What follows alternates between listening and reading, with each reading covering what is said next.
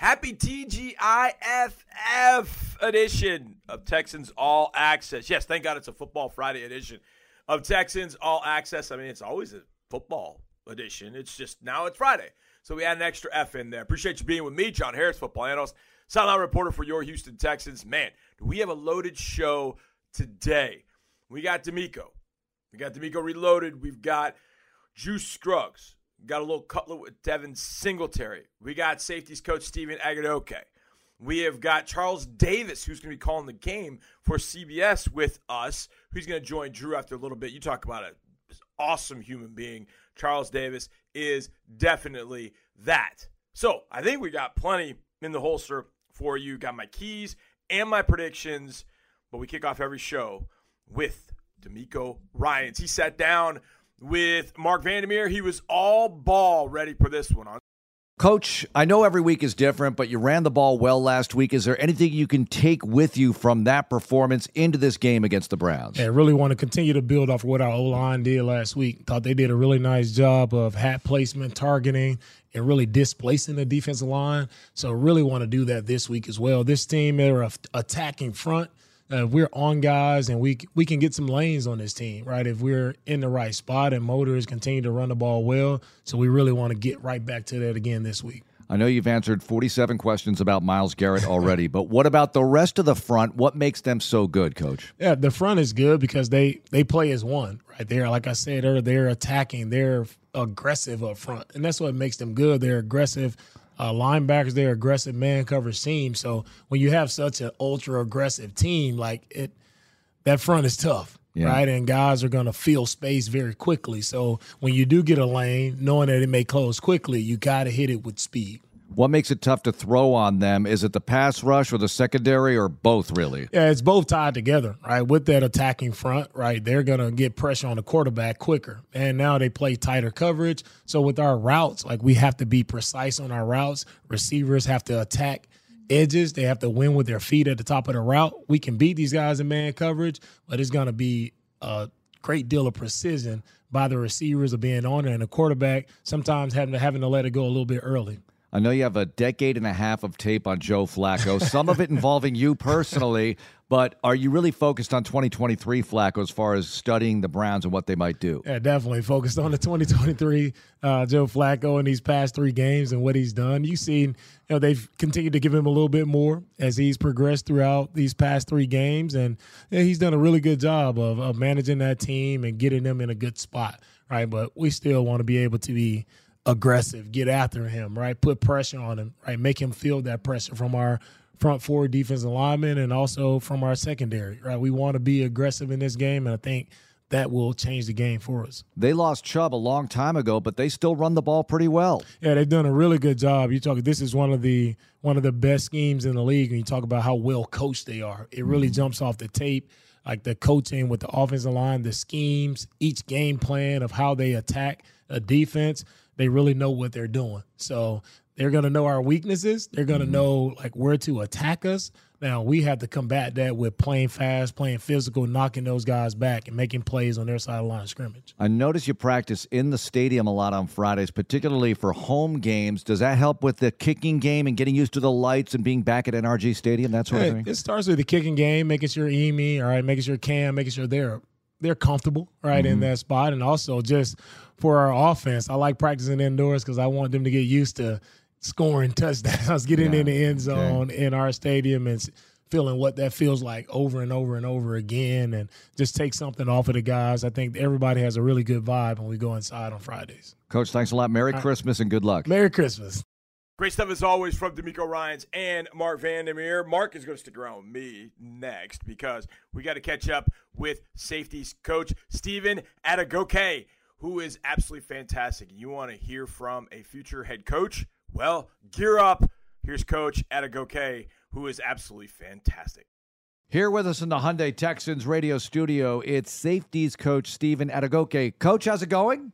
Great. How are you doing? great to have you on once more. Yes, sir. So now you're a veteran of the program. This is good stuff. Very nice stuff. Second time's a charm. All right, Second time's a charm. That's right. So you've coached 72 safeties this year. No, there's been a lot of action, a lot of different guys in and out of the lineup. How difficult is it to keep it all straight with the assignments, everything these players have to know to be effective, Coach? I think day in and day out, there's always challenges in football with strategy, different schemes, different things like that as far as game planning. Been blessed. Every guy that stepped foot in that room, stepped foot in this building has been committed to this defense and to this team. So going through the learning process and going through the adjustments every day hasn't been too difficult. Like, it starts with the players' commitment. They've committed to making the changes, making the adjustments. And so I feel like I have the easiest part, just presenting the information. They go out there and execute. So it's been good having those guys. Coach, the one constant for the most part, other than missing a few games at the beginning with a lung issue, is Jalen Petrie. What have you seen in the growth of Jalen Petrie in his year 2? Jalen's definitely grown a lot, starting from last year to OTAs to training camp, from leaving game 1 and then coming back in the home game against Pitt. A lot of growth, a lot of development as a player, as a man, and I'm really, really happy to be around him. All right, let's talk about Adrian Amos, because he comes over, he was a New York Jet, and he's able to play for you. Has to play. You know, Jimmy goes out, he comes in. What about that adjustment coming from another team, getting used to a system? We just talked about it in general, but him specifically, Coach. It's been fun. Like, being around those guys, first of all, played a lot of football. Him, DeAndre Houston Carson, who played his first week against the Colts, right? Yeah. Him and Amos actually were teammates in Chicago as well. Like, happened with DAC the first, then Amos came in, played his first week, and having those guys who have been familiar with each other, that helped me a lot. Like, even like late night, man, they don't feel like hitting up a coach, and they talk to each other. You know what I mean? So it's been great having those guys, and Amos was able to pick it up and get in their first game and go in there and help us. Coach, when you have new players like that, they're vets. They've been around. They've seen some things. Mm-hmm. What's the main thing that you want to get across to them to be able to go out and feel confident, that you feel confident that, okay, they're not going to blow coverages, they're going to be in the right spot, they're going to know what to do when we call this defense? What do you give to them? I know there's a ton you could give to them on the buffet, but what do you want them to know as they go into the game or have to get ready for a game and they've only been here for a week or two? For veteran players in particular, every scheme is not the same across the league. You could have one coach your entire career before you made your second stop. You could have had maybe 5, 6 different schemes, but like, for the most part, most people play, a few different coverages, and there's some familiarity, even though it's different terms. So sometimes it's only as simple as just translating the language. Gotcha. And so you tell these guys, okay, these are the expectations. This is the integrity of the coverage. And now how you get to that point, you can use some of your wisdom and use some of your experience to help you. Yep. Stephen Adegoke, safeties coach, joining us. All right, so we see out there in the practice field doing some stuff with the safeties alone. What is it like in the building? What's the rest of the day like? Because we know position groups break out in your meeting rooms. Do you break out with the corners? I know there's a defensive meeting from time to time. How do you handle all that, Coach? We spend a lot of time together with the corners and nickels, and then when it's time to split up and work some things individually, we do that. But Corey Unlin and Dino Vasso do a great job when we are together. We all share information. We all get these guys coached up and make sure they're all on the same page. There's no ego. There's no anything involved. So, like, whatever is the best for the players to put them in position to be successful is what we're going to do, no matter who's presenting information or who's teaching it. How much of the assignment is, hey, do this fundamental basic scheme versus watch out for that receiver because he likes to go across the middle, or whatever they like to do individually, because different skill sets present themselves week to week, right? Yeah, each team, every offense that we face is different. There are teams that have, like, you're on third down and there's a scheme for somebody in this position.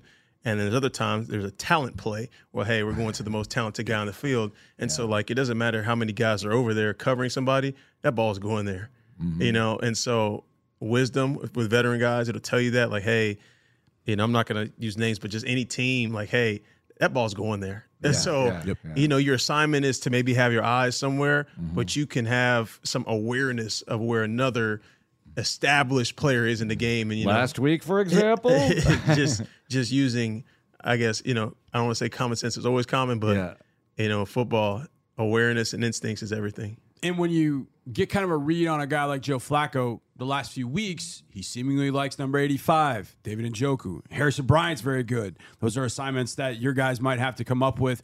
What do you see in the Browns, especially those two tight ends, Coach? I think their tight end room is excellent. Bryant and Njoku, both talented players. And they also have a slew of receivers, like talented receivers, not just okay. Like Amari Cooper is a real dude. Elijah Moore is a real dude. Those guys are talented. I don't know what the numbers are on the year and statistically what they say. That is a very, very talented team, and you can't take them lightly. If a quarterback gives gifts for the holidays to an offensive line, does a safety give a gift to the D-line or the front seven? Because if those guys get the pressure on the quarterback, that makes the safety's job a lot better, right? You have to. You can't get interceptions if there's no pass. So if they take the quarterback down, you won't have a lot of stats, which is probably a good thing. Oh, I see. But the pressures are good, no too. No question. The disruption. Throws. Yeah. Yes, sir. So always got to take care of the big guys. The game is decided in the trenches, whether you're DB coach, safety coach, receiver coach. You love skill guys, but you understand that game is decided up front. So in Secret Santa, who'd you draw this year? I'm assuming the coaches have got to have one. Did you draw one? I did. I will leave that player unnamed. Okay. He'll get his gift next week. He'll get his gift next week. Gift enough will be a win on Sunday against the Browns. Coach, when I know it's on the offensive side of the ball, but when the defense sees what Case is doing in the second half in particular, and knowing it's not CJ, is that giving the defense a lift? Like, hey man, this guy's balling out for us. It's not CJ numbers, but he's making the plays. He's throwing dots to Noah Brown in the end zone. Is the defense feeding off of what he's doing out on the field, what the offense is doing with him in charge? I think just day to day, each player feeds off each other. Not just the quarterbacks, and even more so in the game when the quarterback starts making plays. I mean, it just lights up the whole stadium, And so I think like there's a lot of confidence in everybody in that room, whether it's 7, 10, 18. Like all of those guys are talented, and they've shown that they can make plays at this level. Stephen Adegoke, safeties coach, joining us. A couple more for you, Coach. You played at Mississippi State. Mm-hmm. So what would it be like for you today with the transfer portal and NIL and all of that stuff? Would that be weird? Because there's 1,200 players in the portal right now? Something like 20% of all rosters. It's some ridiculous amount. That's tough. I'm glad I don't have to deal with it. What about coaching in college? Have to deal with that? That's tough. That is tough. I mean, I would think coaching in college is such a 24/7, 365 adventure. Whereas in the NFL, when the season ends, you do have that off-season time. You're watching film, getting ready for the draft and free agency and things like that. But it just feels like 24/7, 365. It's recruiting, it's portal, it's NIL, it's collectives, it's all that's going on in college. It is for sure. And I'd say that the off-season in college, you can't really say there is one necessarily because depending on the team and the program, some teams start their winter lifts maybe 3 weeks after their bowl game in January, like January 1st and December 31st. Like 3 weeks later, they're starting off-season lifts. And well, after that, you start spring ball and your spring practices, and you're hosting recruits on those Saturdays at your spring games and your Saturday scrimmages all through up until May. And then you're going on the road recruiting. And then in summer is your biggest evaluation period for the camps. So you don't have an off-season. Nah. Never stops. But football is fun. No matter where you're at, you're always blessed to be in that position to help lead and craft and help young men, and they help you as well. Yep. Same thing, high school. I think high school football is awesome, especially in Texas. Absolutely. Coach, thanks a lot for joining us. Good luck. That is absolutely fantastic stuff. Stephen Adegoke, the safeties coach for your Houston Texans. Now, it's time for Drew Doherty to jump in, and he chats with Juice Scruggs. How do you get that name, Juice? Well, we'll find out about all of that a little bit later. We got a little Juice Dozen with Juice a little bit later in the show. But right now, it's all ball. Talking about this one on Sunday against Juice Scruggs, left guard, joins us now, taking on the Cleveland Browns. This, I imagine, for you has got to be an interesting matchup. You born and grew up for most of your life in Ashtabula, Ohio, which is almost equidistant between Cleveland and Erie over in Pennsylvania. How special is this going to be for you playing against kind of the hometown team, sort of? It's crazy, to be honest with you. Just growing up watching the Browns and Steelers rivalry, and now being able to go out there and face the Browns. It's kind of surreal, but I'm definitely ready. In the run-up to this game, have you heard a little bit more from family, friends back home about it? No, it's been, the usual. But definitely come Sunday after the game, my phone's probably going to be going crazy. No doubt. We're going to get into the game matchup in just a moment. But how's the season progressing for you? You kind of come in midway through and progressing the way you'd like? Definitely some things I need to clean up, and always things to work on. But, yeah, like you said, coming back mid-season, just trying to get back in the groove of things. And, I was at center, and then I come back and I got to go left guard, trying to get in the flow and get in the rhythm and be on the same page with the guys. How tricky has that been? I mean, in college, you played out at tackle. You played all over the line. Yeah. You've done it before at a different level, but what's it been like doing it at this level, playing two different spots? Yeah, it's definitely different. It's challenging for sure. But whatever, I think I could do whatever if I just put my mind to it, and we're doing it. Hey, Devin Singletary gets 121 yards on the ground last week. How much pride do you guys as an offensive line take in that performance by him? Oh, no, definitely. It's definitely shout out to Motor. He's running his tail off all year. Yeah. And, that just shows what we've been doing. Credit to us, but it's definitely him too. I'm not going to take all that credit, but it's definitely him too. His vision and the way he's running the ball right now is phenomenal. Well, the modesty on both sides is pretty high because you guys give him the credit, he gives you guys all the credit, so it's a nice little teamwork. There. It is nice teamwork. So in general, how do you guys keep that type of performance going? You're not always going to get 120 yards from back, but how do you stay successful in the run game as an offensive line? Oh, yeah, just keep attacking. Just keep focusing on the run game and making sure that we come out and be physical and be dominant. And if you physical dominant and you take care of the little assignments, little details, you have 120 yards. Defensive end, Myles Garrett, understandably gets the lion's share of the attention, but that's a really, really good defense at all levels there for Cleveland. Tell me about the defensive front, though. Mainly the guys on the interior that you're going to match up with and have to block. How impressive are they, and what are the challenges there? Yeah, no, I would say the whole defense, like you said, has been looking good, especially the front. We have a big challenge, all-pro Myles Garrett. But Smith on the other side is amazing. Thomason and inside, he's looking very stout. And so, it's just guys all over. 95 is the main one, but you can't sleep on everybody else because they all play their role and they do their job well. So we just got to come out ready and just play our game. As an offense, how much do you guys look forward to being at home? Oh, man, it's lovely. Just coming home, playing the NRG, it's amazing. Having the fans here, I'm just ready to go out there, give them a show. I know you're gunning for a win on Sunday. What do you want Santa to bring you the next day, though, on Christmas morning? What are you hoping for? I don't really want too much. If anything, I just want some emblems for my truck. Okay, so it's still the truck upgrade stuff truck, like last week. Okay. Yep. Didn't know if anything had changed and you were going to. Yep, I just wanted stuff in my truck, man. Rookie Juice Scruggs, we really do appreciate the time. Best of luck against the Browns. Best of luck these final two and hopefully on into the playoffs. Yes, sir. Appreciate it. All right, great stuff there. Steven Agadoke, DeMeco Ryans, and Juice Scruggs. That's a great way to start off the first segment. But it's not complete. It's not complete. There's more. It's like Ron Popeil. There's more. The voice of the Texans joins me. Mark Vandermeer. Mark, first of all, good evening. How are you? Johnny, good evening. Merry Christmas. What a great weekend for everybody. We've got a home game on Christmas Eve. We've done this before, and two great results. Is the last one Christmas Eve 2016 Bengals? Yes, it is.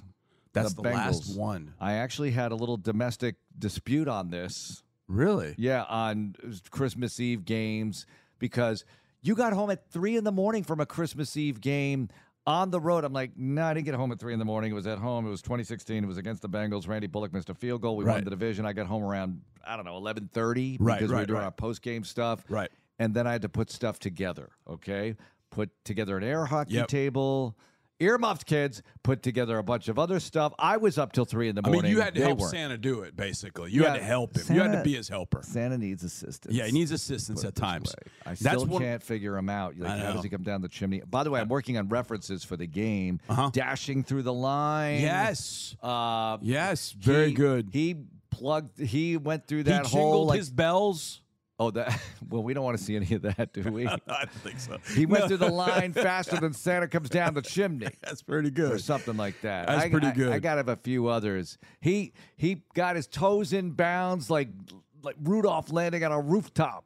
That's pretty good. Like that. 2016 against the Bengals is one of my favorite games of all time because of what you just said. We remember that day started out. When the day started out, it was going to be Week 17 matchup in Nashville, Titans v. Texans, because the Jags were kind of sorry and they were going to play the Titans. Yeah. Earlier in the day. Yeah. Then we were playing the afternoon game-ish, 4 or 5, whatever time we started the game. And then, of course, whatever happens. But we figured, okay, look, the Jags had just fired their coach. Doug Marrone was the interim coach.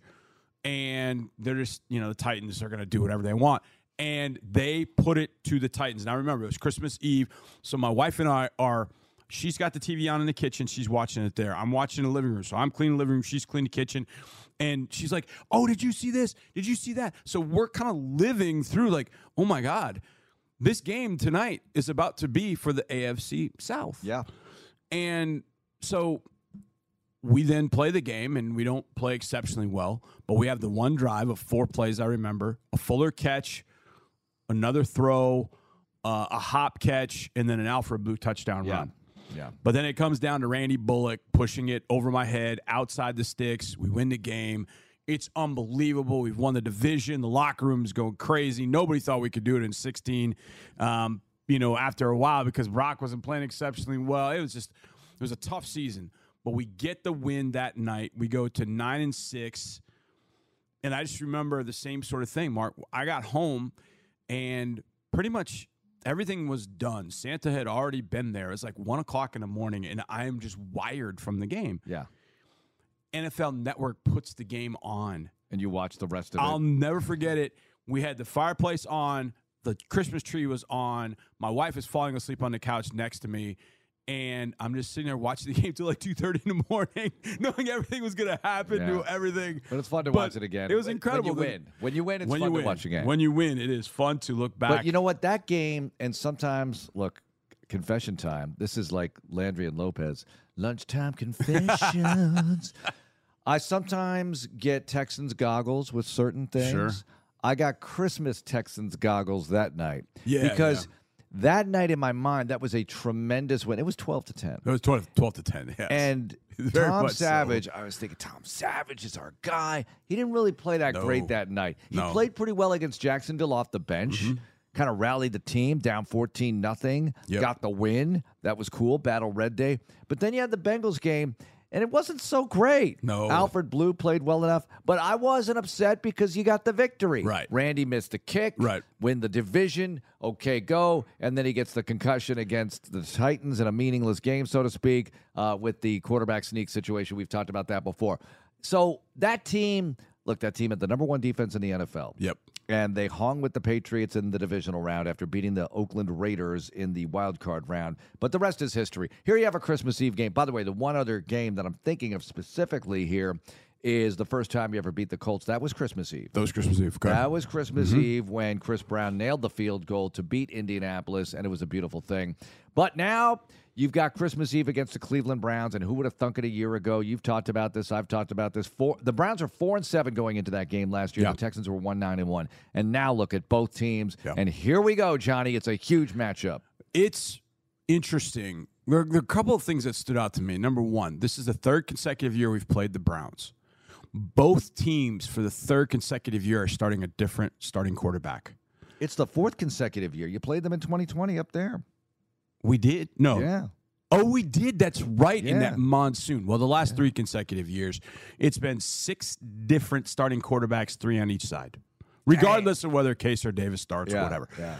It's a different quarterback because it's not Kyle Allen, because Kyle Allen was the starting quarterback last year. I bet you could have gone forever and you would have not come up with that as Texas fans who started against the Browns last year. Here's the other 2 nuggets that stood out to me. The Browns are minus 39-point differential on the road. Yeah. That's big. Plus 59 at home. Yeah. This was another one that stood out.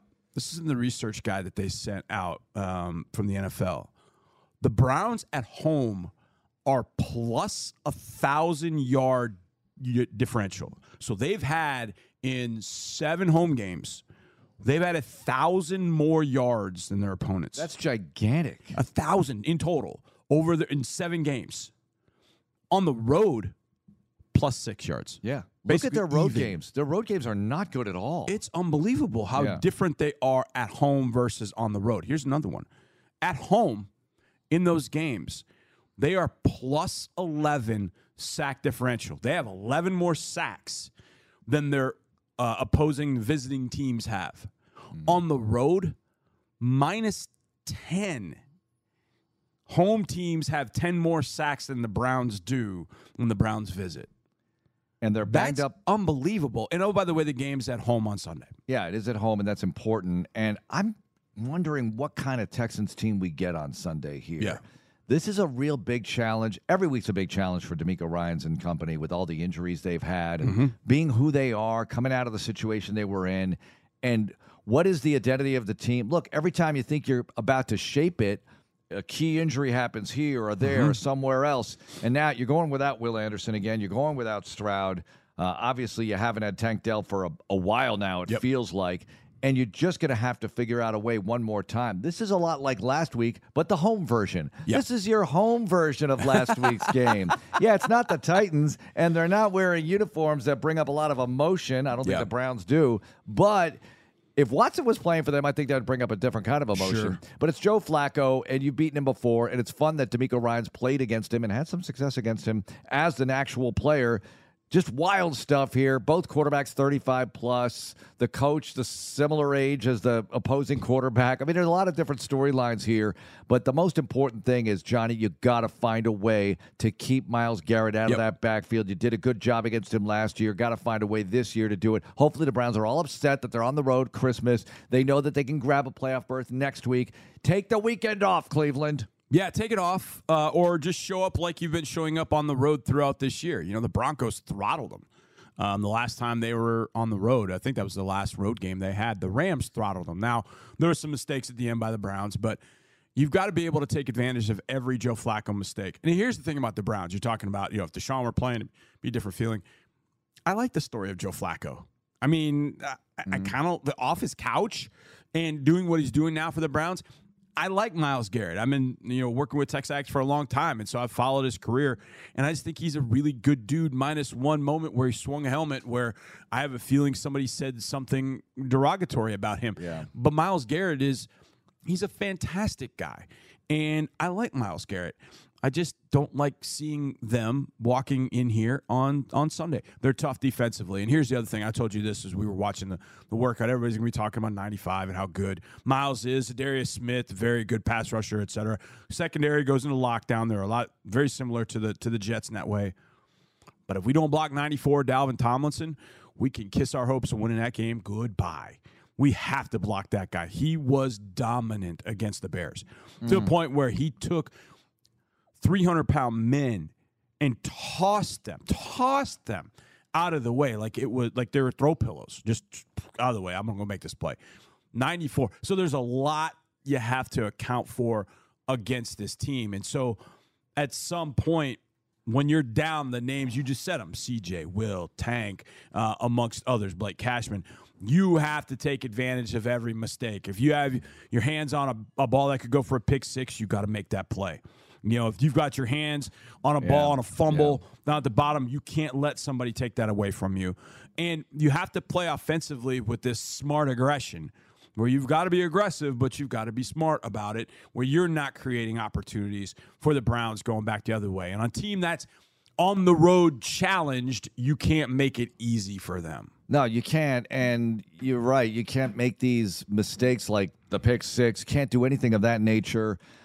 Is it a high teens or low 20s game? I think it's low 20s. You do? I think it's low 20s. You got to put up 3 touchdowns. Well, one of them's going to have to come on a short field after a turnover. Flacco's going to give it up. Look, he threw 3 picks last week. I know the Bears play D, but so do the Texans. And the Texans can take the ball away. I think Stingley, Nelson, maybe Petrie, those Ward, Jimmy coming back is big. Huge. Thank you, because he missed most of that game last week. So to have Jimmy back in practice was humongous for this squad. So I want to see him make some plays. I like having Tierre Tart here. We'll see what they do with him. Barnett's been a nice addition. With no Will, you got to get those extra impact guys.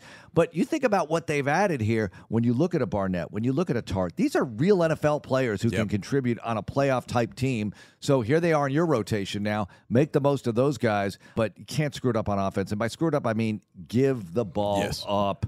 How did the Browns score against you last year? Remember?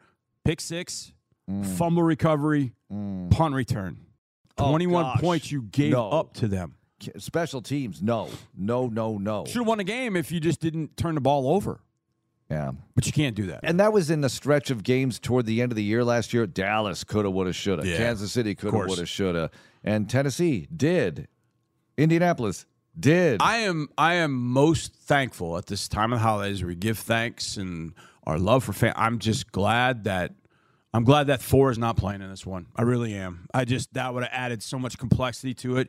It's got enough complexity as it is. I don't think the record would be what it is. I think it would be at least one fewer victories. I agree with you. In that column, and who knows how it would be affecting them distraction-wise. We've talked about that. But they are what they are, and you are what you are this week. Next week, it could be a very different team all over again based on players returning. We'll see what happens then. But the most important thing is to knock off the Browns on Sunday. That is the NFL, and that is what is expected on Sunday. Knock off the Browns any way possible. How will they do it? I'll give you my keys to the game next, right here on Texans All Access. What's happening, everybody? Welcome back to this Friday edition of Texans All Access from the Texans Radio Studio. I'm your host, John Harris, football analyst, sideline reporter. It's time for my keys to the game. I do these each and every Friday at this time. Now, before we get to my keys, it's key to know who's in and who's out. I think it's been talked about a lot today, I'm sure. But the injury report came out. There are 3 players out on the Texans side, 4 that are out on the Browns side. The 3 out for the Texans. Oh, boy. Will Anderson Jr., Blake Cashman, C.J. Stroud. 3 of them out. Ooh, that's a lot. There are 3 that are limited. Or I'm sorry, questionable. My bad. Also limited at practice today. Malik Collins, Nico Collins, Denzel Perryman. All 3 questionable. Everybody else in. Noah Brown, George Fant, Brevin Jordan, Shaq Mason, John Mechie, Steven Nelson, Larry Tunsil, Jimmy Ward coming off the concussion. That's great to see Jimmy back and ready to go. So, Will, Blake, CJ out. Malik and Nico, the Collins brothers, although not brothers. Denzel Perryman, those 3 questionable. God, that would sting to not have them in this game. Now, on the Browns side, it's not much better. Jordan Kunashik, linebacker, calf out. Oba Okoronkwo from Houston, former Texan, out with a pec. I think he's going to be done for the year, but they keep putting him not on IR yet, so we'll see. Juan Thornhill, starting safety, out. Anthony Walker Jr., starting linebacker, out. Now, Walker, Thornhill, Okoronkwo missed the game last week against the Bears. Browns still able to win that game. Questionable, and this is a big one. Joel Bitonio, back in knee issues. He's questionable. He played a bit of the Bears game and then came out, didn't play from about mid-second quarter on. So it's definitely one to keep in mind. He's their heart and soul. I mean, he's their everything on the offensive line. They're already without Jedrick Wills and Jack Conklin at both tackle spots. Then they replaced Conklin with DeJuan Jones, who's a rookie, had a great year going. He's out for the year. So now they're on their 3rd tackle, and Jerron Christian is playing left tackle for Jedrick Wills. So the Browns don't have it easy either. And if Bitonio's out, that's up to 3, and I don't even want to say new starters because they're down even 2 and 3 starters at a particular spot. So Joe Bitonio is one to watch. Everybody else, Flacco, Ford, Myles Garrett, Nick Harris, Kareem Hunt, David Njoku, Ethan Posick. That's a big one. Getting him back is going to be big for them, and Denzel Ward. They're all in. They were all full participants in practice as well. So we'll see how that situation goes for Joe Bitonio. My guess is he's going to try and play and gut it out for as long as he can. So Texans got to make life rough on that interior, no question. So let's get to our keys and talk about this Browns offense first. It's led by Joe Flacco. Last 3 weeks, he has been crushing it, and he is the first key. The old gunslinger never dies. And what I'm getting at here is He's never been a guy that relied on his mobility, never been a guy that made a ton with his legs. Now, he can move around the pocket, and he can escape some danger. But the biggest thing about Joe Flacco is his ability to throw the football with ease to every part of the field. And if the Browns give him time and can do it with just 5, so everybody gets out in a route, he's going to hurt the Texans and hurt them in a big way. They've got to get to him. They've got to make Joe pay. With backup tackles, they've got to force the Browns to use tight ends and running backs to block John Grenard, Derek Barnett, and everybody else coming off the edge. They've got to be able to do that. All right, number 2, David Njoku, one of the best tight ends in the league. The Browns put out a tweet earlier today highlighting his yardage after catch. He has been incredible. The Texans have to take that away.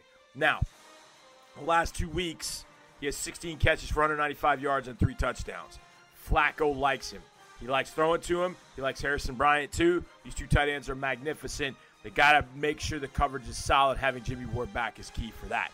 I just mentioned the offensive line. They got guys banged up. Ethan Posick should be in after the stinger that cost him the Bears game.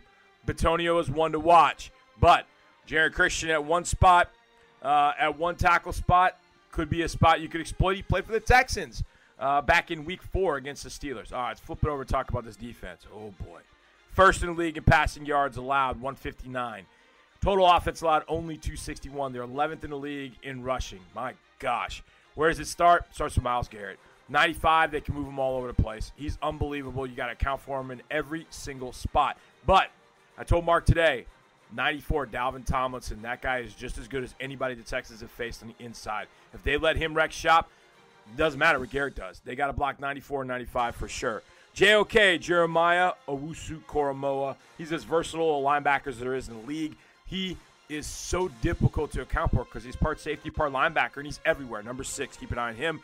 And these DBs are a lot like the Jets. They're extremely good. They will clutch and grab a little bit, not as much as the Jets, but they will throw blankets over these Texans receivers if the Texans receivers are not attacking the football, getting separation, catching the ball away from their body and making plays. Those are your keys to the game. Coming up next, we're going to hear a little Drew's Dozen with Juice Scruggs and a little cutlet with Motor. Devin Singletary next on Texans All Access. All right, let's go. It's a Friday edition of Texans All Access, less than 48 hours away from taking on the Cleveland Browns, and Cleveland matters for our next guest because, well, he grew up in Ohio. He grew up a Browns fan. That's Juice Scruggs. Let's jump in with a little Drew's Dozen with the rookie left guard with Drew Doherty. Let's go, Drew. Let's rank the 5 juices. Juice Scruggs, the movie Juice, the movie Beetlejuice, the song Gin and Juice, and Orange Juice. Where do they rank? Of course, me, number 1. Good. I'm going to have to go the movie with Tupac, the Juice. Okay. I never seen Beetlejuice, so that's a little bit, before my time. So I'm going to put that last, and then I'm going to do Orange Juice, and then Gin and Juice. Gin and Juice after that. So you drank juice instead of milk as a baby. What was the juice you were drinking back then? Any type of juice. Any type of juice. I was probably, knowing me, it was probably Hawaiian Punch, mainly. But, yeah, it was any juice. Orange juice, apple juice, cranberry juice, whatever you think of. You got it. Fruit punch is the way to go. I'm I love telling it. You have 3 brothers. Yeah. How would they describe you, and how accurate is that actually? So let's hear, what's the description, and then how true is that? So their description of me is probably a little different than what I would say, especially growing up. Right. The younger version, they'll probably say crybaby, annoying, all that, because I just wanted to be like them, always under their wing and stuff. But now I think they'll say decent young man, doing well for himself, and that they're proud of me. I got you. And so you're the youngest. Yeah. How much older are each of them from you? So my oldest brother is 10 years older than me. Yep. And then the other one is 6, and then 5. Okay, so you were really I'm right there, yeah. Yeah. You were trying to catch up, man. Yeah. And that's a lot of catching up to do at that age. Yeah, they didn't take it easy on me at all. But you wouldn't have it any other way, I'll right? tell you, it made me who I am today. I love it. That's fantastic. Which animal, if it was going to be totally tame and you didn't have to worry about it going bananas and killing like 80 people, which animal would you choose as your pet? It's funny you said this because me and my girlfriend talked, and I told her this, and she looked at me crazy. I said, I'd love to have a tiger. just like the white tigers. Most beautiful thing ever, but I just don't want it to go crazy. Yeah, you know? like the Siegfried and Roy tigers. Yeah, but a tiger or a chimpanzee. Oh, yeah, that'd be fun. Yeah. Yeah. Chimpanzees are super strong. Super strong. Yep. And just Obviously very smart. yeah, very smart. And they're so much like us. I think it would be cool just to have a monkey. I got you. So you don't have them as pets. Do you have any pets right now? I have a cat. Really? I have a cat. My girlfriend got a cat when we were in college. And he became my cat. His name is Ano. Ano. Ano. It means delicious in Hawaiian. I Okay. think. Yeah. Okay. Not bad. Does Ano, does he kind of come around and snuggle up to you? Or Yeah, he's like a cat. Yeah. You know, cats are very distant. But Right. like when he comes around, he definitely, snugs, rubs up against you and stuff. Yeah. You ever going to get a dog to go with the cat? Oh, no, definitely. I want a pit bull. Yeah, okay. I'm trying to convince my girlfriend. But if not, I'll settle for a Frenchie. Frenchie, okay. Yeah. Yeah, you've got teammates who have both. They've sat in this chair and talked about theirs. Great dogs. Yeah. Great yeah. dogs. Definitely. Okay. What was the favorite thing that you guys all did together, brother-wise, growing up? What'd you love doing the most with them when you're a little guy? Probably playing video games or playing basketball outside because we had like a hoop. Had like the raggedy hoop and we had it on the street. And so we would just always be out there playing. If it wasn't football, it was basketball, baseball, kickball. Like we played anything. Now, I know you were a four-year letterman at Erie Cathedral Prep. Yep. Did you play any other sports in high school? Nah, so when Just I got football. to high school, I just said football is the way to go. Which sport would you play as a professional if you weren't a pro football player? I want to say basketball because it was my first true love. Okay. But a 6'3" center not gonna do much. So I would say baseball. Yeah? I wish I would have stuck with baseball. Probably could have been a decent first baseman. Yeah, is that what you played when you were? Yeah. All right. Did you hit lefty or right? I was a righty. Okay. I was a righty. I got you. Who's your favorite baseball player ever? It was David Ortiz growing up. Yeah. Big Poppy. Yes. Yeah. You know who else loves him? So you're the left guard. Right guard, Shaq Mason. Big David Ortiz. He was a He baseball was a player. monster. Uh-huh. And I liked, I was a big fan of Barry Bonds. Okay. Because I used to play baseball when I was younger. And my dad showed me like all his clips. Yeah. And He was impossible. He was an just on-base machine. cranking them out the park. Oh, yeah. All the time. You'd have a pretty good infield from the Tech. It'd be you at first. Over on the hot corner, you'd have Shaq Mason. That's not bad. You have to get a Solid. shortstop and a second baseman. Let's say right now who you are, your strength, your speed, your smarts, all that stuff. You go put on the Erie Cathedral Prep uniform and you line up with Erie Cathedral Prep. They've got a game tomorrow. What positions are you going to play? Because you can play both sides of the ball. You play specialty. And what's your stat line going to be? What sort of shop are you going to rep? Man. I'm toting the ball. I never. Good. I only had carried the ball once, and it was an interception. So I'm definitely running back. Just give me the ball. Probably going for 500. 8 touchdowns. They not bring me down. Okay. And then on defense, just let me roam at middle linebacker. Okay. What's the stat line going to be there? I might be a little tired. So defense, I'd probably say a little something like 10 tackles.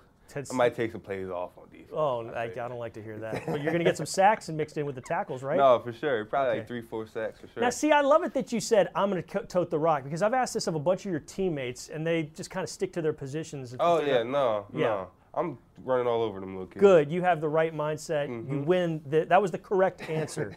Would you rather be able to speak every language in the world or be able to speak with animals? Ooh. Any animal, too. I say animals. Because you always wonder, like, what are they thinking? Like, when they do stuff, I would definitely like to talk to animals. Okay, you're going with the animals. Yeah. Okay. Going on a road trip, you got to go back to Ohio, to Pennsylvania. You kind of grew up right on the border there. Yep. You got 3 teammates that are on the road trip with you. You're driving from here to there. Who are the 3 teammates? I like to laugh. So I'm going LT. Laramie Tunsil, I'm going George Fent. George Fant, okay. And I'm going Shaq. Those 3 together, funniest thing ever. Pretty funny stuff, huh? So yeah, I'm going them 3. Give us a glimpse, because like you're obviously seeing that in the O-lineman room. What sort of stuff are they talking about? What's the funny stuff going on? Man, it's any and everything you could think of. Some things I probably can't talk to. Of course, you know, yeah. But it's just anything, like any conversation is funny. And then when you hear LT laugh, everybody just starts cracking up. That's funny. He doesn't let that out too much And around us. when he does it, it's hilarious. Pretty disarming? It's hilarious. All right. What's the snack? What are y'all eating and what are y'all drinking on the road? So the guys, they switch it up. So they like Popeyes, Okay. and then they like Shake Shack. Okay. Those are the top 2 things. All right. Any sunflower seeds, beef jerky, anything like candy? Driving? Nah, I'm good. You're good? Yeah, I'm not really a snack guy. You got to focus on the road. You're Yeah, a diligent yeah. driver. Fair enough. Okay. Hey, it's Christmas. Merry Christmas to you. Merry Christmas. You got a favorite Christmas song or two? Favorite Christmas song? Probably just Jingle Bells, man. Yeah. Yeah, my mom would play just all Christmas playlists and just let it ride. So, How soon would she start playing that? Would she dance? November. November? Okay. November, yeah. Before Thanksgiving, November? Yeah, before Thanksgiving. That's cool. I like it. Everything up, everything up before in November. Really? Yeah. So she's She prepared. goes hard. She goes hard. What are you going to miss the most about being home for Christmas this year? It's been like that for a while now because you've been playing Yeah. college ball, but what do you miss the most about not being up there? Really just being around family, because whenever me and my family get together, it's always, no matter like you having a bad day or what, it's always a good time. Yeah. Jokes, laughs. So just being around them and really just missing home cooking, stuffing, mac and cheese, all that. All the good stuff, Yeah, huh? I just miss that for real. Well, Juice Scruggs, Merry Christmas to you. Thanks so much for the time. This has been a Drew's Dozen. Yes, sir. Great stuff there from the rookie Juice Scruggs. Glad to see him back and playing well. Now, one of the guys that he opens holes for is Devin Singletary, who had a fantastic ball game, 170 total yards against the Tennessee Titans. Need him again against Cleveland Browns. I don't think you're going to get to 170, but boy, it would be nice if he did. Tough defense to go against. But here's a little cut in the locker room with Drew Doherty and Devin Singletary. A little D&D for you on a Friday evening. Devin, tell me about the defensive front of the Browns. What's the challenge there? You just raise your eyebrows. Why do you raise your eyebrows when you hear that? Man, the way they get off the ball, the way, you know, they hunting, they wreak havoc. I know they got Myles Garrett, but he's not the only guy that's causing trouble, you know, on that front. So we definitely going to have our hands full. It's going to be a good game. I talked with Juice Scruggs yesterday, and I was talking about the offensive line and how they were looking like they're gelling a little bit more. And he said, no, it's Devin Singletary. And I said, well, when Devin talks about you guys or talks about his game, he's giving you guys the credit. It's kind of like a modesty appreciation society, isn't it? Yeah, I mean, it takes all of us. But for me personally, like, without those guys, it's the quarterback won't get nothing done, the receivers won't get nothing done. So it really starts with those guys. You know, they rolling right now. So if they rolling, we rolling. Yeah, they're rolling, and there's been a lot of different versions of them this year because of injury and everything. What are you seeing from this specific left to right, this group that's starting? You know, the way they communicate, the trust that they have is being displayed, definitely. And then how about you? Are you seeing things differently on your end? Are things getting a little clearer in this offense as the season goes on? Yeah, definitely. Just the intent on certain plays, knowing the intent, that helps out a lot. Then just having those reps, it can go a long way. All right, I know you guys want a victory. I know you guys want the playoffs, but regardless of that, what are you hoping Santa brings you Monday morning? Monday morning, man, be in my right mind and good health for sure, and hopefully a nice gift. I'm pretty sure, you know, my lady and my son got me a nice gift, so I'm ready for that. Merry Christmas, Devin Singletary. Same to you, bro. Same to you as well, all you bros and broettes out there. We get back. I mentioned Charles Davis earlier. Salt of the earth human being, fantastic broadcaster, just a great dude. He will catch up with Drew Doherty next right here on Texans All Access. We got 1 hour down, 1 hour left to go right here on a Friday edition of Texans All Access from the Hyundai Texans radio studio. I am John Harris, football analyst, sideline reporter, and your host for this evening. It's time to dive in with Charles Davis. He'll be calling the game with Iron Eagle on Sunday, 12 noon kickoff at Energy Stadium. He was nice enough to spend more than a few minutes with Drew Doherty. Here's Charles Davis and Drew Doherty. Drew. This is a real treat. Charles Davis has the color commentary job this weekend. CBS, he and Iron Eagle calling the game. Texans at Browns. Charles, this is a massive showdown. I don't know that everyone externally back in August, September would have had this one pegged as such a big game, but playoff implications, that's a delicious sound for Texans fans. How excited are you to call a game like this with, you know, they're kind of a couple of upstarts if you think about what the predictions were for this season coming in? Very excited, truthfully, Drew, and happy holiday season to you and yours and everyone who can hear us. Let me just say, you've been around the team, you work, you do all this stuff. If I had rolled up to you in training camp in August and said, hey, man, I just got a sneaking suspicion we're going to be back in December. And when Cleveland comes to town, that game's going to be massive for both teams trying to make playoffs. I don't know that I would have loved to see your reaction. Like, Not that you're a non-believer, but Right. that's a big leap of faith at that point for both. Truthfully. Yeah. I Because knew the there's Texans two would be a things lot getting better. better. Yeah. But the idea that we'd be sitting here and those two. Now, my first year at CBS was 2020, the COVID year. And the Oof. first game I ever did for CBS with Ian and Evan was Cleveland at Baltimore. And it's Kevin Stefanski's first game as an NFL head coach, regular season. And they got it handed to him. Got beat like 38-6, just got pounded. Jamie Gillen was the punter, and he fake punted it, and the Scottish Hammer got hammered. I mean, it was just one of those days, right?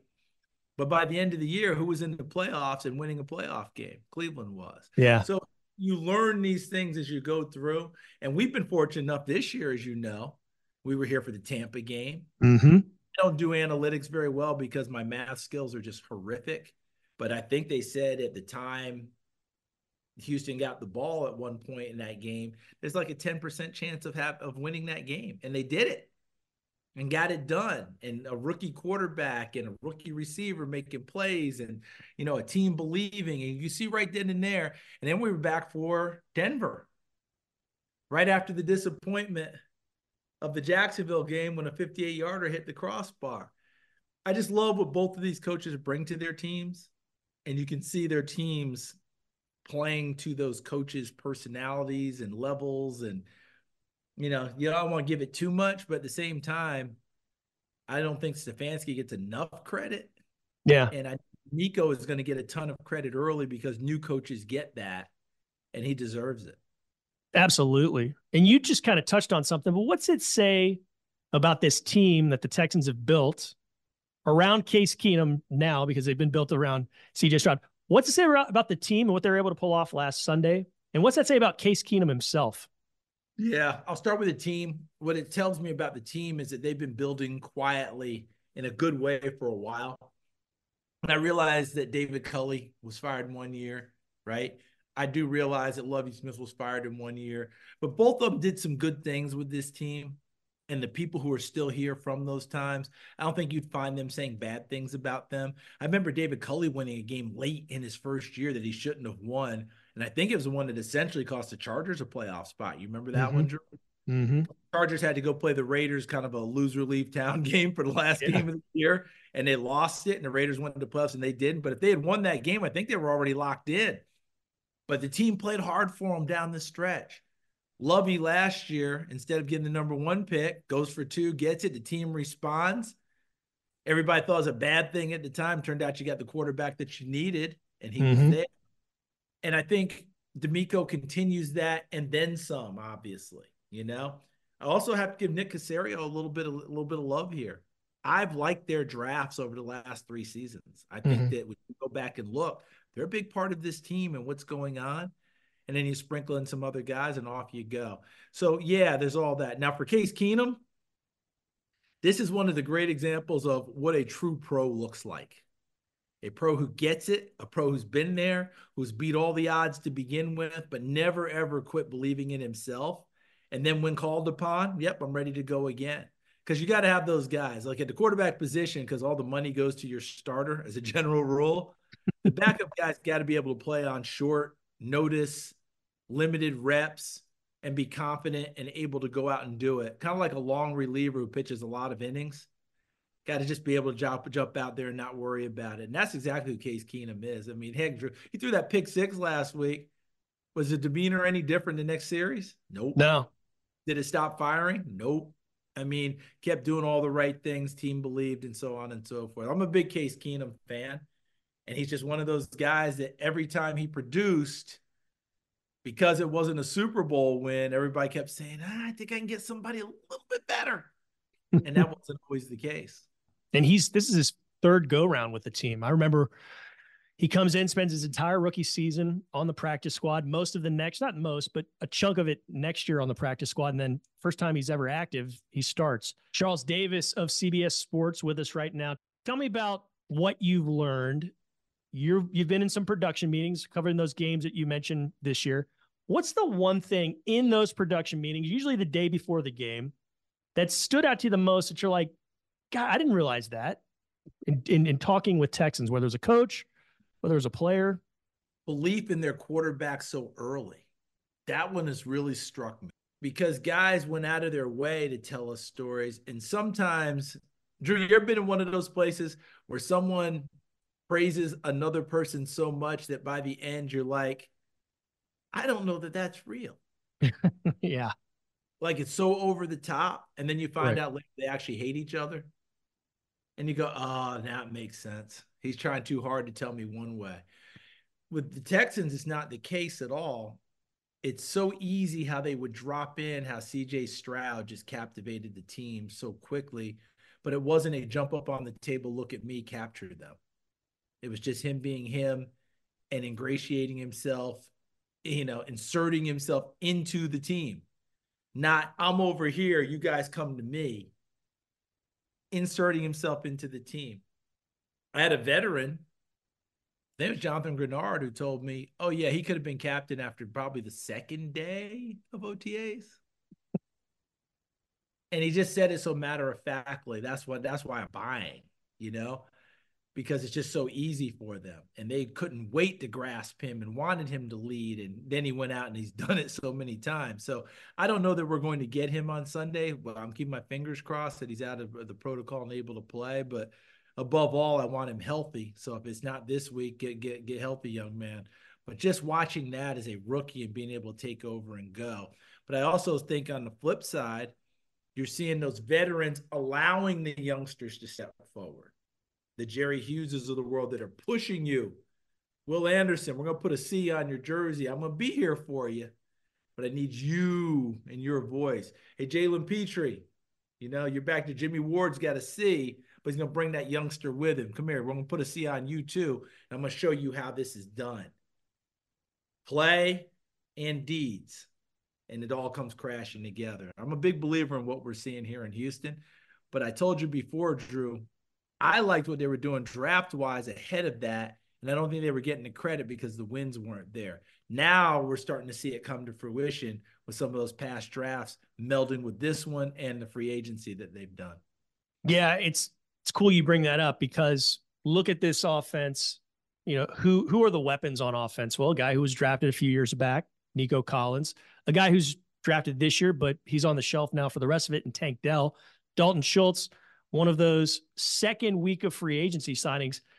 It's a pretty lethal offense when it's fully healthy. It's a good offense as it stands right now. Charles, what's the most dangerous aspect of it? When you look at it as a former safety, you played safety at Tennessee. What do you see when you look at that offense? If you're looking at it from the safety vantage point, what's the biggest threat there? Yeah, when they're all there, they hit you at every level because, we know Tank can come out of the slot and get deep on you, right?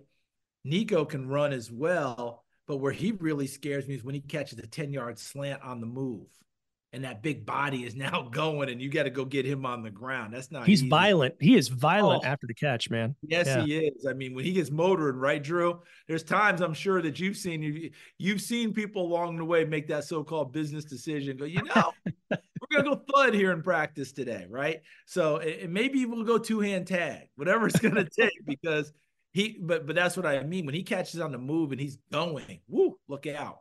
And then with Dalton Schultz, his ability to run every variety of route, and he's going to finish with the ball in his hands, has great hands. That's what I think about them, that they can hit you with all of those.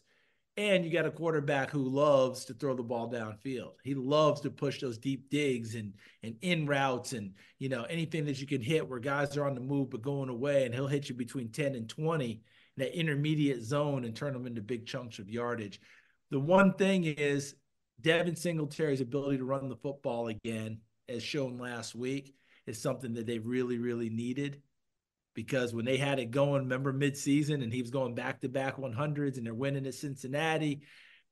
I know it's a throwing league. We all know it's a throwing league, but you still got to be able to run the ball with efficiency and proficiency if you want to have a big impact in the playoffs. Charles Davis of CBS Sports. When you look at this matchup, Texans are a game behind the Browns in the standings, yet they're fourth in the NFL in turnover differential. Houston is. And Cleveland is down at the bottom around 27, 28. They've turned the ball over a lot more than they've taken it away. How do you explain it, the disparity there with the wins and losses that they've got? I mean, this is an interesting dichotomy, Crazy. It tells you about their defense. It tells you their defense can snuff out a lot of things or limit the damage. Okay, because they've turned it. I think they've got 30 giveaways, and it's 110 points given up off of the 30 giveaways.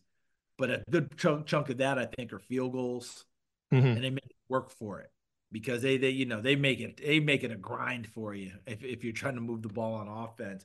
So that has helped them in a big way, but it's not the formula anyone would have for extended success in getting it done all the way through. In fact, the idea that they won 9 games with that kind of turnover ratio flies in the face of everything a coach preaches in preseason. So that tells you sometimes you have those little outliers. I mean, let's be honest, Drew. That 4 different quarterbacks. I was going to say, yeah. Right? I mean, the defense at home, we had them 2 weeks ago against Jacksonville. And I don't know if the exact numbers yet. I'll have them by game time. I'll do a little more studying. But going into Jacksonville game, they were giving up 10.2 points per game at home. Right. They're giving up 30 points per game on the road. Yep. And we asked them point blank. I asked the D coordinator. We asked players, whatever. Everyone gave me the Alfred E. Newman. For those of a certain age, he was the guy on the cover of what was the Mad Magazine. Mad Magazine, yeah. What may work? Yeah. And he give you that little shrug like the Bosa's do after their sacks, that shrug look. Yep. That's what everyone I don't know. Because and we can't tell you, like, I have nothing where I could come to you, Drew, and go, yeah, I can, I've analyzed it and I see this. No, I got nothing. I can't tell you. All I know is if you play Cleveland in Cleveland, that's a really hard slog. On the road, it's been different, but that doesn't mean you take them lightly. I think their corners are exceptional. MJ Emerson doesn't get the acclaim he deserves. Denzel Ward is back. Newsome can play the slot. That's why I have a sneaking suspicion that in this game, if Case Keenum's the quarterback, Dalton Schultz is going to be his best friend because I think Cleveland plays a lot of man. They'll try and lock down on the outside. I'm not saying outside will get nothing, but they make it pretty difficult. And Dalton Schultz becomes much more of a focal point in this game. Yeah, and those two got going, Keenum and Schultz, in the second half. It was kind of quiet there in the first bit of work in Nashville. Okay, Joe Flacco is somebody that the Texans are very familiar with. They played him a lot of times when he was with the Ravens. What's the Joe Flacco you're seeing right now versus the one that I think most people are familiar with from the end of the last decade and the early part of the teens? Yeah, it's the same Joe Flacco in so many ways in throwing the football. I say it all the time. Those guys with big arms that we knew young, they have big arms when they're old. Okay, they're the ones that the grandkids can't play catch with because grandpa throws it too hard. All right, they can't help themselves. If you have a big arm young, you have a big arm old. In fact, right before they close the lid of your coffin, you're going to throw one more 50-yarder. That's how they operate. And Flacco's arm hasn't changed. That arm is still, listen, in all those years, is Joe Flacco elite? Remember that? His arm has always been elite. You can argue about of it. Here's the difference for me. He is playing the happiest he has played in I don't know how long. I'm not saying he was ever unhappy playing. That's sure. But the expectations are different. Yeah. Expectations are different. And he didn't think he was going to get this shot. He had just about resigned himself like it's over. The league's done with me when he got the call from Cleveland. In fact, we asked him, like, if it wasn't Cleveland, where were you going? He said, I'd still be on my couch because they're the only ones who call. So he's out there having a blast. And these youngsters that he's playing with, even the ones who are veterans are young to him. They're having a ball going to their elder and soaking up the knowledge. David Njoku, the tight end, could he be any happier right now? He's been targeted 28 times and 3 starts from Flacco. Yeah. Okay. Amari Cooper got over 100 yards last week. His ability to throw the ball downfield. He and C.J. Stroud, if Stroud were able to play, we might be matching a game of who's going to throw it downfield with a dagger throw more. That's what we're looking for, and that's what I see out of Flacco. Not saying he won't check it down, but he also has enough confidence. He doesn't mind throwing it down there and letting you make a play. Charles Davis of CBS Sports with us right now. Charles, one of the things that is really exciting about this interview is I've got 2 boys, a 10-year-old and an 8-year-old. They play Madden all the dang time. Do you know the game at all? Like, do you know the game console and everything else? A little bit, but I was going to say, your voice is in our house like 24/7, man. I hear a lot of complaints about that. It's not a complaint. It's a happy And thing. I tell all parents, there's a mute button on the game. Might have to just exercise it. It's one of, all kidding aside, Drew, that's one of the coolest things about my job and one of the coolest things I've done.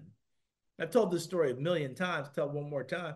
My son was 16, I think, at the time I got the gig. Mm-hmm. And you know what it's like, right? You got the two boys playing. Do they have the headsets and they can play with their friends even if they're not in the house? They only do that for like Fortnite. That's a new thing. They play against each other, and the 8-year-old usually winds up fighting with the 10-year-old. So yeah, good. You got normal good boys then, right? Yeah. That's what you scrap with each other. Uh-huh. But at some point, right, they're gonna have that, like with Fortnite. You have your friends who are playing somewhere else, and you're gonna play them. He's in Idaho, you're in California, he's in Texas, and you can do all those, right? Yep. Well, my son had all of his friends. They were doing that, right? And they were playing. And when I got the gig, it's the most street cred I've ever gotten in my life. I mean, I was lucky, I've done national championship games on the college side. I've done some decent games in the NFL side. I've done a couple of things as a broadcaster. The day I got the job, that afternoon after he told all of his boys, the house was packed with his fellas. And for the next 2 weeks, they acted like I was halfway cool. Before that, I was gum on the bottom of their shoes on a hot day. So that Madden franchise is a big deal. And to be a part of that small, tiny part of what Coach Madden created, and then, he did it like the first 9 or 10 years with Pat Summerall. And then names like Jim Nantz, Phil Simms, Gus Johnson, Brad Nessler, all these people who have done this game and done it so well. For myself and my partner, Brandon Gaudin, we're a little bit in awe of the fact that we get a chance to do this. Now, our day, I think, is starting to come to an end. The games is it? Yeah, and I give the game credit because it's constantly evolving. When we took over, Drew, that's when they added in, we would come in on Mondays and Tuesdays and do the games that had been played that weekend. And then as a gamer, you could download fresh commentary every week on Wednesday and Thursday. Wow. So before, remember, you'd get the game and you get whatever number of hours was on the game, and the game was the game was the game. So you'd have it August to the next August. It wasn't changing. Right. Well, they figured out at Madden, hey, if we put this fresh commentary in, spice it up, freshen it up every week, that makes it better. So we would come in and do all the games Monday and Tuesday that had been done the week before. And we did that for like 5 years. Wow. He'd do his game, I'd do my game. We'd meet in the studio on Monday and Tuesday and go 3-4 hours of time, do it. And the gamers benefited in terms of having fresh commentary. Now, whether they like the commentary, you have to ask them. I'm sure there's times they're like, good Lord, if he says that same thing one more time, I'll punch him in his face. But that's what ends up happening. I remember my son telling me right in the beginning, hey, man, make sure you give him a lot of different things on stuff because I don't want to know what you're going to say before you say it, okay? So you do the best you can on it. And right. But for us, 8 years to be a part of this. And I think what's going to happen is they're going to add extra commentary teams. So you as a player will get a choice, kind of like on a Sunday. Oh, yeah. Which game am I going to watch? And each one has different announcers. Son of a gun. Wow. So I think we're going to have 3 or 4 teams of announcers that you'll get to choose to put on your game. Right. The Madden people a ton of credit for that one, even if that means Brandon and myself that our days are numbered. All right, I've got about 58 more questions for you just about Madden, but I know you got to go. But I've got one more I want to finish with. Sure. You played safety at Tennessee, early 80s. Yeah. I believe you overlapped with Reggie White while you were there. I was fortunate enough to do that. That is correct, yes. Best Reggie White story, because he's somebody that we talk about a lot around here, just in everything that's going on. He's somebody that made an impact on J.J. Watt, and some of the current players talk about him. What was it like playing alongside that guy? I was a freshman when Reggie was a junior at Tennessee. And then of course, he had a lot of acclaim coming out of the state of Tennessee. One of the highest recruits we had. His coach, John Majors, was trying to rebuild the Tennessee program. Remember, he had come from Pitt, where he'd won a national title, and he was trying to get Tennessee back to its former glory. And so getting Reggie, keeping him at home was a huge, huge deal. But Reggie didn't truly reach the Reggie White potential his first couple of years. And then as a junior was playing well, hurt an ankle, and then just wasn't quite the same. But his senior year, we changed defensive coordinators. We changed other people on the staff. I was a redshirt freshman. My secondary running mate was a sophomore who had started at inside linebacker at 190 pounds a year before. Our two corners, one was a sophomore who had started as a freshman because we had injuries, and the other was a redshirt freshman. All freshmen, sophomores in the secondary. So you got all these babies. We had finished in the 90s in pass defense the year before, in the 90s in total defense the year before. But Reggie was ready for his senior year.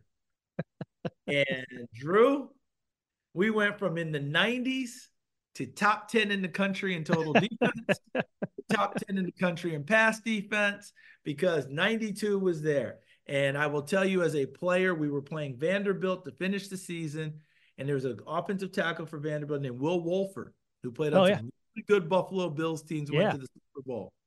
And Reggie spent the entire day taking Will Wolford and doing whatever he felt like doing with Will Wolford. And I'm not saying that to get on Will Wolford. He is a tremendous player. And I'm not saying it as a Will Wolford, because I have too much respect for him. But Reg was ready to go. And at one point, I think he started inside. The guard had him. He threw the guard aside. Will came over to try. He took Will and flipped him out of the way. And then the fullback stepped up, or the running back stepped up to pick him up in protection. And Reggie picked up the running back, threw him into the quarterback, Kurt Page, and knocked Kurt Page over with the football for a sack. It's on tape. Wow. That was on the field. Off the field, as you know, he was known as the Minister of Defense. Reggie was an ordained minister while in college. And deep faith, unshakable faith, but was one of the big-hearted guys you would ever meet. In fact, he was a kid. Like, he was the one, I'm pretty sure his wife, Sarah, would always talk about, I have 3 children. I have the boy, the girl, and I have Reggie. Because Reg was always the one. Like, if we remember, you go to a movie on Friday night in college, like the team goes to a movie before they go to the hotel. Right. We always prayed that the movie was a good movie, because Reggie would imitate who the star was. He's always doing impressions. And if it was a lousy movie, we'd have to hear those impressions for a week of a bad movie.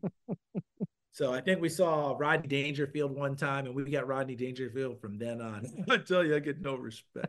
And it was Reggie just being Reggie. But we miss him terribly.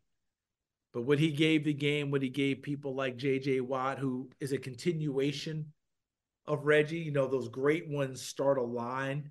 Mm-hmm. And we see them adopt it. I will guarantee you Reggie would love J.J. Watt, would love him, because of the way he played the game and the joy that he played with and how he treated people and what he does. That was important to Reggie too. Like, Reggie would just, Reggie beating the heck out of people, but he's picking them up after he dumped them on their butt when the play was over. You know, and JJ had a lot of that in him as well. He respected the people he played with, even though he fiercely wanted to beat them. The great Charles Davis. I've got so much more I could ask you. Hope we get to do this again. Let's do it again sometime, Drew.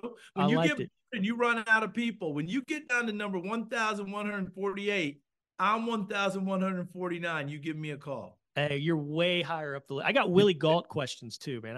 I'm from the 80s, so we'll have to save those for another time. Drew, I'll let you go on this one. I reported to Tennessee in 1982 as a freshman, right? Mm-hmm. I'm supposed to be a quarterback. They realized quickly I should be a defensive back. So now I become a defensive back. I'm redshirting that year. I'm going up against our wide receivers. In 1981 or 82 or somewhere in that neighborhood, we had 4 wide receivers on the Tennessee football team that formed the 4x100 NCAA champions. That's amazing. So how do you think this kid from New Paltz, New York did in practice each day? Not well. Boy, must have made the games easy, huh? Well, it made the games easy for them because they were so used to just toasting me up, you know? But I mean, it was Willie, it was Mike Miller, it was Darrell Wilson, I mean, Lenny Taylor. I mean, It just went on and on and on. The first 3 were all draft picks. Willie was a first rounder, Mike Miller was a 3rd rounder, and Darrell Wilson was a 2nd rounder. They could all run. I mean, we were still wide receiver then. Like, we could go. Anthony Hancock had come through there, Stanley Morgan. We always had guys who could get up and go. Yeah. Anthony Miller came along, Tim McGee, Clyde Duncan. I could go on for days, and I couldn't run with any of them. Yeah, I mean, Willie Galt, flirted with running in the Olympics or did Could or have. something, or right? If we didn't have the boycott in 80, yeah. he would have been on the Olympic team in 80. That's Willie amazing. was a hurdler. And I think he's still running masters track meets and setting records each time. He's that guy. Like, he shows up at a masters meet, and I'm sure he better bring his birth certificate because they don't believe he's as old as he is.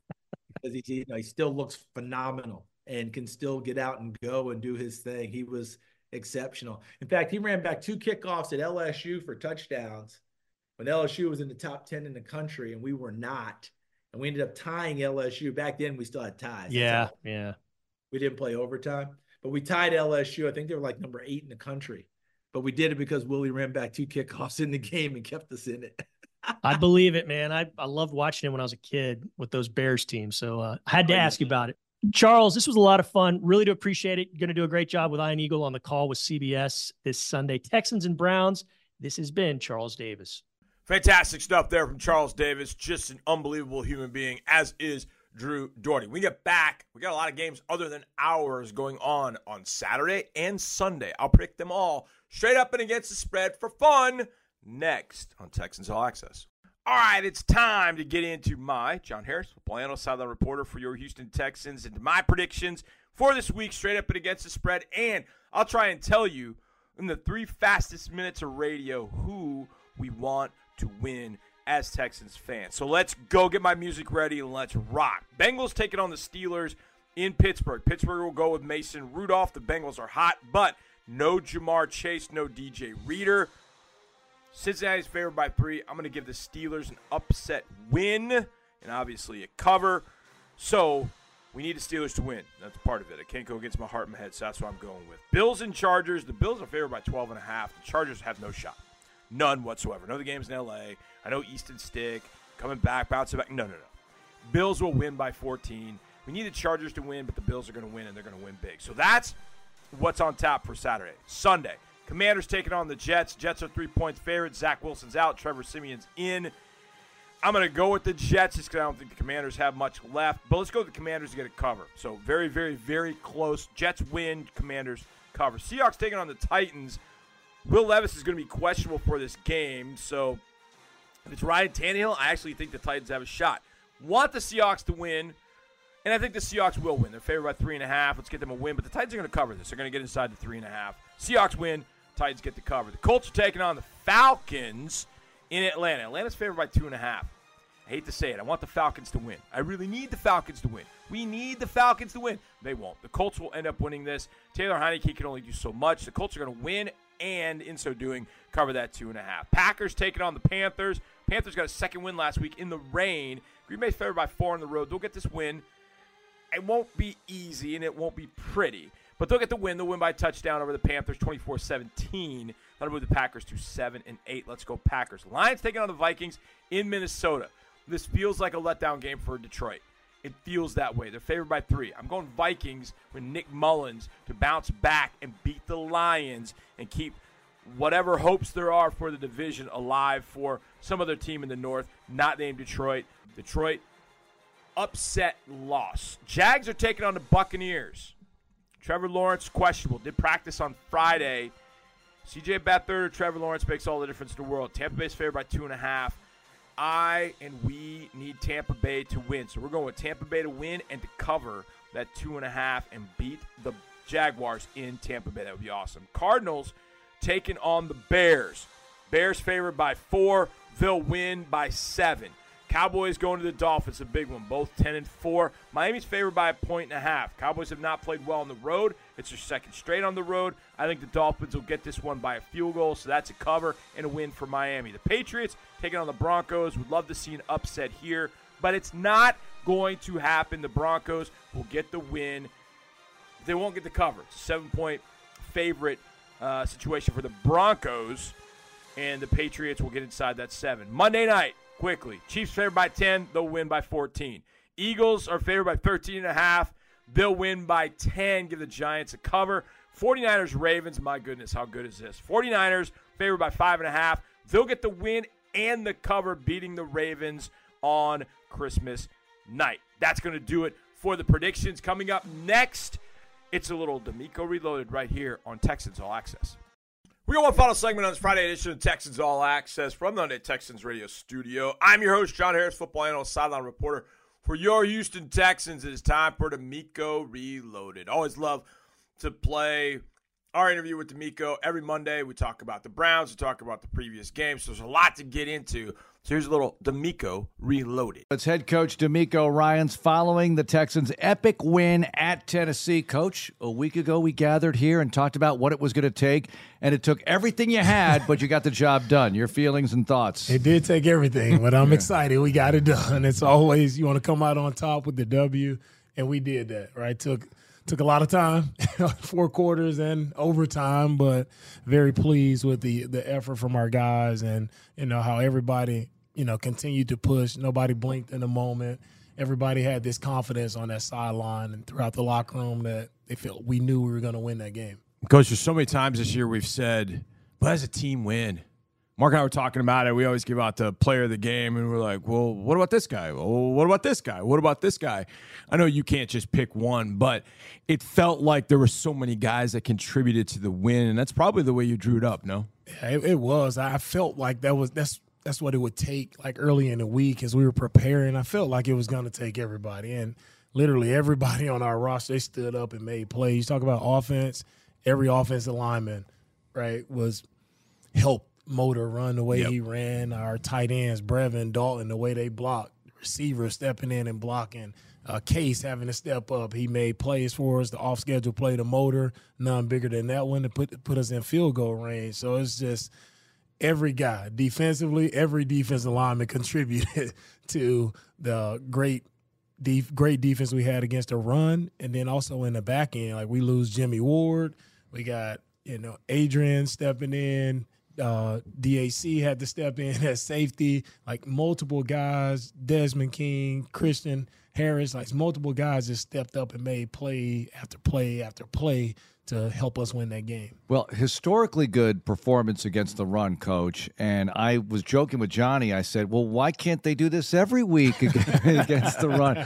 So difficult to get that kind of thing done. And I know every back and every situation is a little bit different, but you saw the total team effort there. Yeah, you did. And it started with the defensive line. The way they reset the line of scrimmage, as they call it, the interior D linemen, they played physical. They knocked back the guard, the center multiple times. Our DNs on the edge, they set the edges so the ball couldn't check and get outside.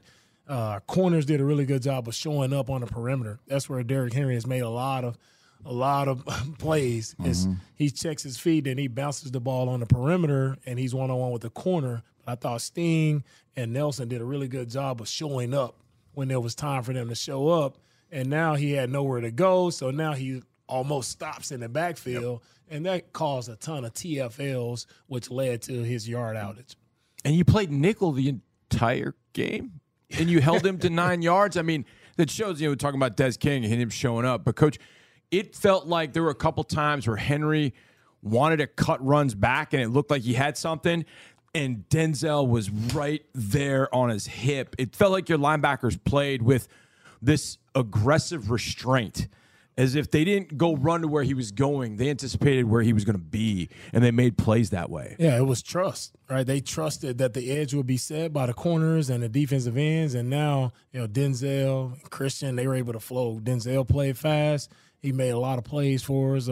Desmond stepped up. He was playing well. Like, there's no need to change. Let's keep him in the game as much as possible, no matter what personnel they threw out there, because Desmond was playing instinctive. He was seeing it. He even made tackles for losses. Yep. It looks like we were blitzing him, but we weren't. Right. But he was all over it because he just had a really good feel and instinct for what they were doing. Well, what about Desmond King, Coach? Because it looked like to me he was an honorary linebacker in the game. I know he's not one, but he was playing like one, very close to the line of scrimmage. Yeah, pretty much. He was a linebacker. He was a linebacker on yesterday. But Desmond, what popped off for me is just his instincts. That's really what jumped off. You talk about being that nickel, right? You have to fit the run if you're gonna play nickel, and you're tasked with covering some of the best receivers as well. Desmond, he did a really good job of both, right? Tried to mix it up, blitzing him a little bit, and he did a really good job of timing up his blitzes, manipulating his looks when he wasn't blitzing. So he played the game really well, right? And that's where you see that veteran presence just take over, right? Sometimes I didn't know what he was going to do. Yeah. He was all over, moving around, disguising his looks, doing a really nice job for us. Coach, and on the offensive side, you tell receivers no block, no rock. You're not going to run block. You're not going to get the ball in the receiving game. On the defense, if you don't stop the run, you don't get your opportunities to go rush the quarterback. I don't want to say we buried the lead in some sense, but you had 7 sacks. It's the second most tied for second most all-time in Texans history. And you got them in third and longer situations because you were so good against the run. It was a lot of 3rd and 3s and 3rd and 2s. You were 3rd and 9 or beyond. And that gave your guys an opportunity to go hunt with the pass rush. What was really working for them up front? Because you didn't bring, that I remember, 5 or more often. It was just those 4 guys getting to work. Yeah, that was the key, man. When you win first and second down, like the D-line, I always say you earn the right to rush the passer, and they earned it by – they were creating so much penetration. They were making tackles for loss. So now we're in 2nd and 12 situations, and now we get a stop. And now you look up, it's 3rd and 15, 3rd and 9. And now, now it's all about the rush and coverage. Now they have to try to throw a deeper developing concept. And our safeties and our corners did a really nice job of pattern matching, right? All of the concepts that they had. And it just made Levis hold on to the ball a little bit longer. And the D-line were able to come through with some wins. And on some of the sacks, right? You just Malik, all right, Derek Barnett, they just beat their one-on-one. As quick as you can beat a one-on-one, they beat their one-on-one, and they were able to get the quarterback down. I think Derek tackled Levis with the tackle. He did. I think Jerry was tackling him from the other side with the tackle. All right, so the way the defense played after that opening drive by the Titans, Coach, when they scored, after that, did you feel like, all right, we really do have something? And did that affect your decision-making as late in the half, you don't go for it on 4th and 1, say, let's kick the field goal because we're going to be okay defensively? Was that part of the thought process there? What can you tell us? Oh, for sure. I felt good about it. After our first drive, and we did – couple bonehead things there on the first drive to allow them to get down there. I want to eliminate that on the first drive of games. We have to play better. But once we settled in, I did feel like, okay, our guys are playing fast. Like they're on it. They're confident. And I felt that. And knowing that, I felt like, man, they can't move the ball on us. The only way they can get something on us is if we do something to allow a cheap explosive in the back end. But the coverage was tight. The safeties were playing true. Nobody was biting on. So we were good. And Petrie thought it was one of his best games he's had. Right, couple pass breakups. He played really sound football. All right, and that gave me the confidence and okay, hey, let's just take 3 here at the end of the half. We don't need to press it. Let's just get points. Keep getting points, and at some point, we get in the red zone, we'll be able to score. Coach, when did you feel like Case kind of got comfortable in the game? I mean, it's 13-0, and we're kind of like, man, do we have 2 scores in us today? But it felt like at some point he got more comfortable in what he was doing and obviously got to the 4th quarter and then made a ton of plays. When did you kind of feel like Case was finding his groove? Yeah, I felt that drive, right before going into half. I felt like that was, okay, we got some momentum. Yeah. We started to move the ball. So I felt that felt him start to settle in there, move around a little bit. So I'm step up in the pocket, right, move around a little bit and make some throws. So, yeah, at that point, going into the half, we're like, okay, now we just got to get them the ball back and just make sure defensively I was pleading with our guys to kind of let's take the ball, right? We take the ball to give our offense a short field. But our offense, they moved it enough, right? Kaimi did a really nice job of making the kicks when he needed to make them to keep us in the game. And when we needed it most, we had a drive going down and we scored with K stepping up in the pocket to throw the ball to Noah. I think I'm personally running Park Avenue in New York to say that Fairbairn should be AFC Special Teams Player of the Week after that performance. But the play of the game, there's so many plays of the game because any one of them could have turned this game. But Keenum able to run out to the right side, roll to the right, and hit Motor on the pass play to get you to field goal range, and the adjustment that Motor made in the pattern. Can you talk about that one a little bit? Right. That's a play there where Motor is he's stepping up through the line, and typically you just have a check down where you're checking over the ball is not there, and you just go flat you just go lateral to the sideline. But you see Motor make the adjustment, and he makes that angle more of a 45-degree angle toward the sideline where he is a runaway angle from that defender. And Case does a really nice job of adjusting the trajectory of the throw, drops it right over the defender. And Motor, I just look up, and it's like, all right, nobody's out there. Like, go, go, go. It's like, then once he crossed midfield, I think once he crossed the 50, I'm like, yeah, we're in Emy's range. Right. Close enough. We were all thinking that same thing because I don't want to say this because in minute 49, we've done some stuff this year, but the way the previous drive, I think we lost 21 yards on 3 sacks. So we're like, okay, when he made that happen, like, is there a chance here? I mean, it's Emy kicking, like, okay, we got a shot.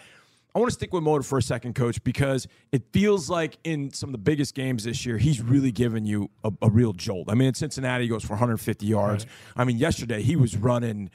That's the best I've seen him run. I mean, the touchdown run that gets called back. I mean, I think every Titan hit him, and he's just all the way through it and gets to the end zone. What, in your eyes, has Motor meant to the offense since he's really kind of stepped into the void? Yeah, man, he's been everything. If we can when we get the run game going, like you mentioned of Cincinnati, right, or Jacksonville, we get the run game going, and some of our best wins this year, that's what we've been able to do is run the ball. And Motor has made a ton of plays for us, and I think our O-line, they blocked it really great yesterday, right, and created those lanes for him. But Motor is a slippery runner, really great contact balance, and he's always finishing forward. That's one thing I really like about him, playing behind his pads. And he's one of those guys you can just count on, right? Very reliable in the moment. He does a good job protecting the football. He's going to gain positive yardage every time he touches it. Another thing we talked about a week ago was the Titans uniforms, meaning the Oilers uniforms. You had a bit of a reaction to that last week. Yeah. So how did that play out, that part of it, in your mind when you saw the stadium decked out that way? Did it affect the players at all? Are they too young? How'd you see it, Coach? I think the players are too young to really truly understand. And for me, I really didn't understand. My wife is giving me this. The history lesson. Giving me this history lesson. Hey, listen, there's no more important person to give you that lesson. So she gave me the lesson on that's our colors. That's our love you blue. That's ours. So she was giving me the lesson. And then that made me understand in the moment, like, okay, this means a lot to the native Houstonians, right? And it felt very weird being there in Tennessee Stadium. They got the Oilers logo. Yeah. All of the Oilers wardrobe. It just felt really weird. My man Vrabel out with the hat, the bum feel of the hat on. I saw him walk across and shake your hand with the hat, and I thought, man, it's like, hey, man, it's a little too much. Yeah. But I'm very happy that we were able to get that win for all the Houstonians, right? That feel a type of way about that Houston blue, and so I'm happy that we were able to give you some bragging rights over the Oilers, Titans, whatever they want to be. Coach, there were so many moments. I mean, the Case hitting Motor defensively. Stevens' pick was huge. What are you thinking when Case floats one up from the 20-yard line or so to Dalton Schultz in the middle of the field with just under 5? You got to score a touchdown, and he throws one up there. And there's Roger McCray saying, what are you thinking at that moment in time? Can you say it on the radio? Can you say those words on the radio? Like, oh, no. I can't. No.